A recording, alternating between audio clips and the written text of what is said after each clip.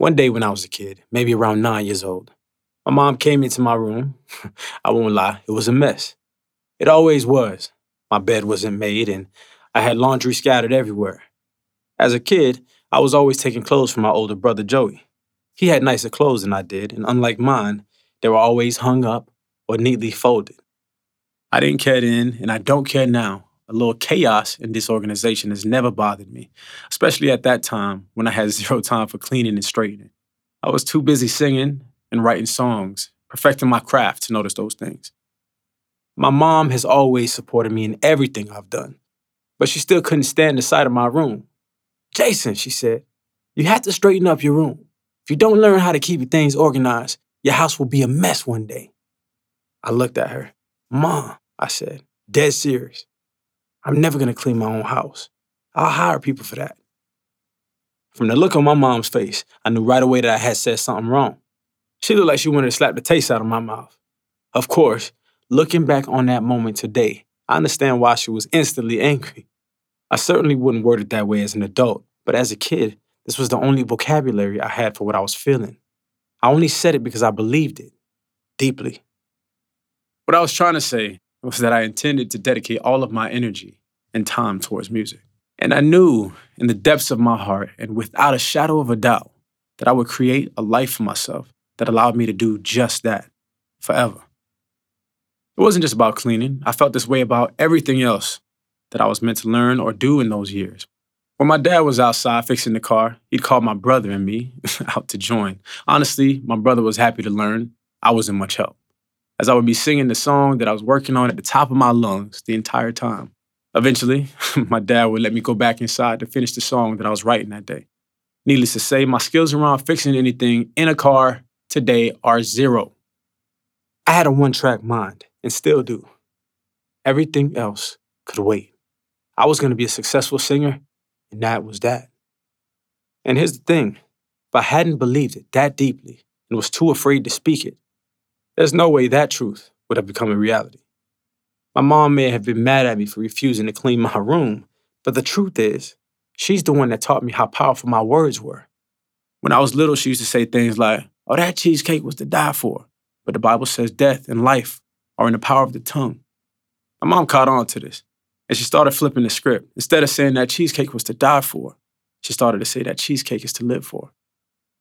As I got older, I made sure to speak out loud the things that I wanted and believed in. I've been saying that I was going to be known all over the world for my music ever since I was 4 years old.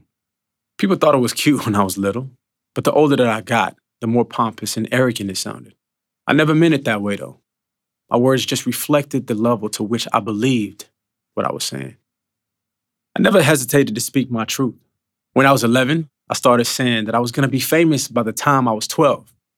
When I was 12, I said I was going to be famous by the time that I was 13. In my mind, this was my reality. Here's the important thing, though. It was that belief that allowed me to take the necessary steps to get there. I fully believe in the power of manifestation and speaking words into reality.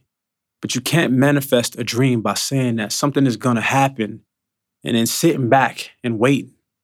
You need to believe that you can achieve something in your heart of hearts and be willing to put in the necessary work to make it happen. When you do this, you begin to see the signs that you're on the right path. It happens slow, and then all of a sudden, it happens fast. At least that's how it was for me. Before my first album came out, someone asked me in an interview, what artist would you want to tour with if you could choose any artist in the world? And I said Lady Gaga. I ended up touring with Lady Gaga before my first album even came out. I spoke it into existence. A few years ago, I heard that Wiz Khalifa made $20 million in a year. And I said, next year, I'm going to make $20 million too. That was my mindset. I believed it and put in the work to make it happen. That is the power of the spoken word. The external world believes what you tell it, and your body believes it too. I used to say things like, oh, I'm so blind. I could barely see. I noticed that my vision started to get worse and worse. I used to tell people that I had trouble remembering things. My memory started to deteriorate too. This has gotten more and more intense as the years have gone by, and I've become really careful about what I say. Now you'll never catch me talking bad about myself because I refuse to tell the trillion cells in my body that I am inadequate in any way, shape, or form. I focus completely on the positive instead. Nobody teaches us about the power of our thoughts and words, and that's why so few people know this power and trust in it. In school, we're taught to fit the mold, to wait in line, and to raise our hands when it's time to speak. We're basically taught how to be timid and to color within the lines instead of how to dream big and make great things happen for ourselves. So when somebody like me says, I'm going to be the biggest pop star in the world, people think I'm egotistical. They just don't see the world the same way that I do. Just recently, I told my dad that my goal was to be worth $500 million 2 years from now, and he laughed. But I wasn't playing. No, Dad, I'm serious, I told him. Likewise, if I told you that lately my mind has shifted to the fact that there are only 7 black billionaires in this country, then I want to be the 8th, to show black kids out there that they can use their minds to become successful. You'd probably roll your eyes a little bit. But why? Why not me? Why not you? Why does someone else deserve it, but not you? Why shouldn't we all dream big, aim high, and believe completely in our ability to succeed? I hope that listening to this book helps you believe in yourself and gives you the confidence that you have all the tools you need to succeed in whatever field and whatever scale that you dream about. I hope my words resonate with you. In addition, I have asked some of my famous friends to offer their own words of advice for living their dreams. And you'll find some of those original quotes at the start of many chapters in this book. Now it's your turn. I want you to remember that whatever you want in this world is within your reach. I know deep in my heart that this is the truth. All you got to do is believe it, speak it, and work your ass off in order to get it. Use your words, your voice, and all the tools you've got to make it happen for yourself. Here's the beautiful thing. You can start today. We are not slaves to our past. Every day is a fresh start, and we can start our new legacy right here in this moment.